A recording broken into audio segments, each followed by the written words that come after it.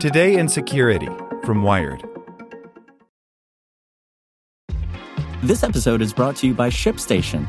You know, some things take a lot of work, like sending little robots to far-off distant planets. And just as that's challenging, so too is running a successful e-commerce business, especially when there's so much to do. So I want to introduce you all to ShipStation. Now, I love using ShipStation because of its easy-to-use dashboard, which makes managing orders and printing labels a breeze and super smooth. Oh, and the customer service is just out of this world. It's exactly what you need to help grow your business. Sign up for your free 60-day trial at shipstation.com/technews. That's shipstation.com/technews. This is the story of the one. As a maintenance engineer, he hears things differently. To the untrained ear, everything on his shop floor might sound fine, but he can hear gears grinding or a belt slipping. So he steps in to fix the problem at hand before it gets out of hand. And he knows Grainger's got the right product he needs to get the job done, which is music to his ears. Call, click Grainger.com, or just stop by. Grainger, for the ones who get it done. Today in Security from Wired. Ukraine enters a dark new era of drone warfare. A series of deadly attacks using Iranian suicide drones shows Russia is shifting gears in the conflict.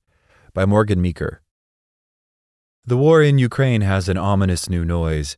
People living in Afghanistan and Nagorno-Karabakh have talked about a sound that makes them run for cover. It's not an explosion or a jet screaming overhead. It's the menacing whir of a drone. And recently, that whir arrived in the skies beyond Kyiv. Russia has ramped up its use of Iranian-made suicide drones in Ukraine, which travel in groups and explode by diving at their targets, obliterating themselves in the process. Last week, dozens of drones attacked Ukrainian cities during morning rush hour, killing at least 4 people when they struck an apartment building in Kyiv, the Ukrainian capital. Drone and missile attacks have also destroyed 30% of the country's energy infrastructure in the past 10 days, according to Ukrainian officials. Swaths of the country are now without power. Armed drones have been involved in the fighting in Ukraine for months. Until now, both sides have mostly limited their use to the front lines, although Russia used Iranian drones to bombard the port of Odessa and military targets in the city center. But last week's attacks by Russia marked the beginning of a dark new era for drone warfare in Ukraine. For the first time, drones are being used to target civilians and civilian infrastructure in a way that analysts say give Russia little strategic advantage on the battleground. Instead, these attacks are designed to spread terror and crush morale, what German Chancellor Olaf Scholz described as a Russian scorched earth tactic. Russia's main goal is to make sure that Ukrainians will have an extremely hard, dark, and cold winter, says Kira Rudik, a member of Ukraine's parliament, who is using a generator to power her laptop due to power restrictions in Kyiv. She compares the sound of the drones over the city to a loud motorbike. It's pretty scary when you're sitting at home early in the morning and you hear the sound of a motorcycle passing by very loud, she says, and then you hear an explosion. Part of the psychological impact of these drones can be linked to that noise. Compared to missiles, drones are slow. The Iranian-made Shahed 136s travel at around 200 kilometers per hour, meaning civilians can hear, see, and even try to shoot at them before they hit, creating time for dread and panic to build. This will likely have a significant psychological effect on Ukraine's civilian population because everything could become a potential target of Russian attack, says Ingvild Bode, associate professor at the Center for War Studies at the University of Southern Denmark.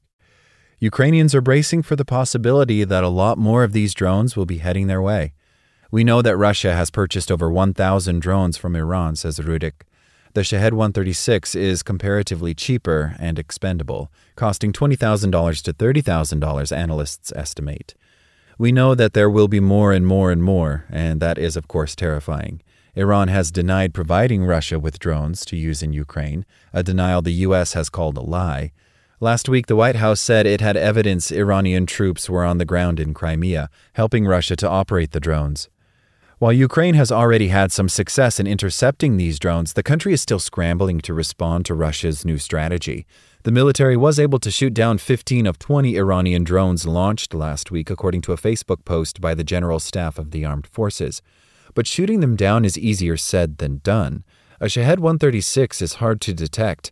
These drones fly low, meaning radar systems struggle to see them. Unfortunately, it is not possible to hit 100% of them because the target is difficult, Ukraine's Air Force spokesperson Yuri Inat told Reuters. To compensate, Ukraine has started crowdsourcing ways to detect drones early.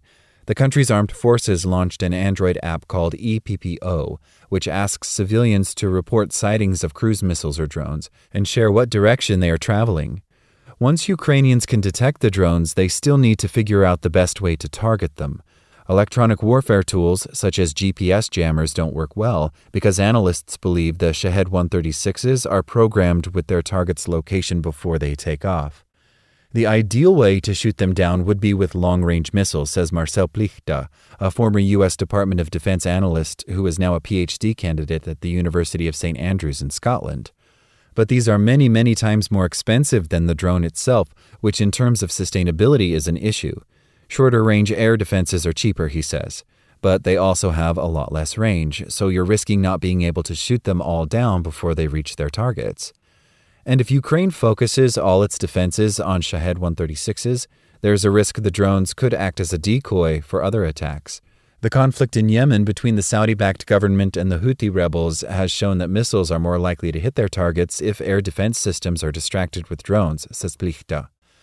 The best option would be to stop or sabotage the drones before they ever take off, says Wim Zwijnenberg, project leader in humanitarian disarmament at PAX, a Dutch organization that campaigns to end armed violence.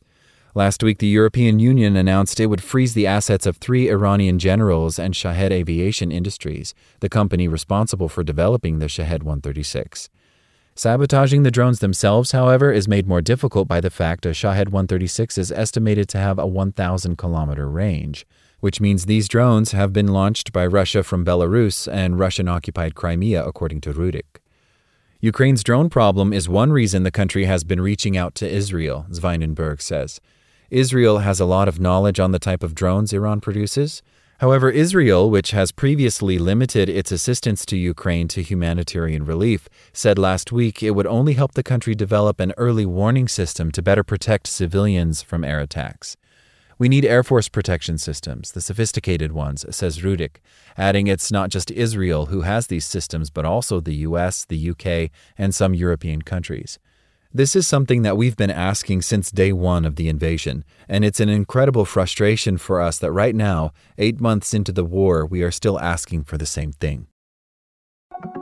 Like what you learned? Subscribe everywhere you listen to podcasts and get more security news at wired.com/security. This is the story of the one. As a maintenance engineer, he hears things differently. To the untrained ear, everything on his shop floor might sound fine, but he can hear gears grinding or a belt slipping. So he steps in to fix the problem at hand before it gets out of hand. And he knows Grainger's got the right product he needs to get the job done, which is music to his ears. Call, click Grainger.com, or just stop by. Grainger, for the ones who get it done.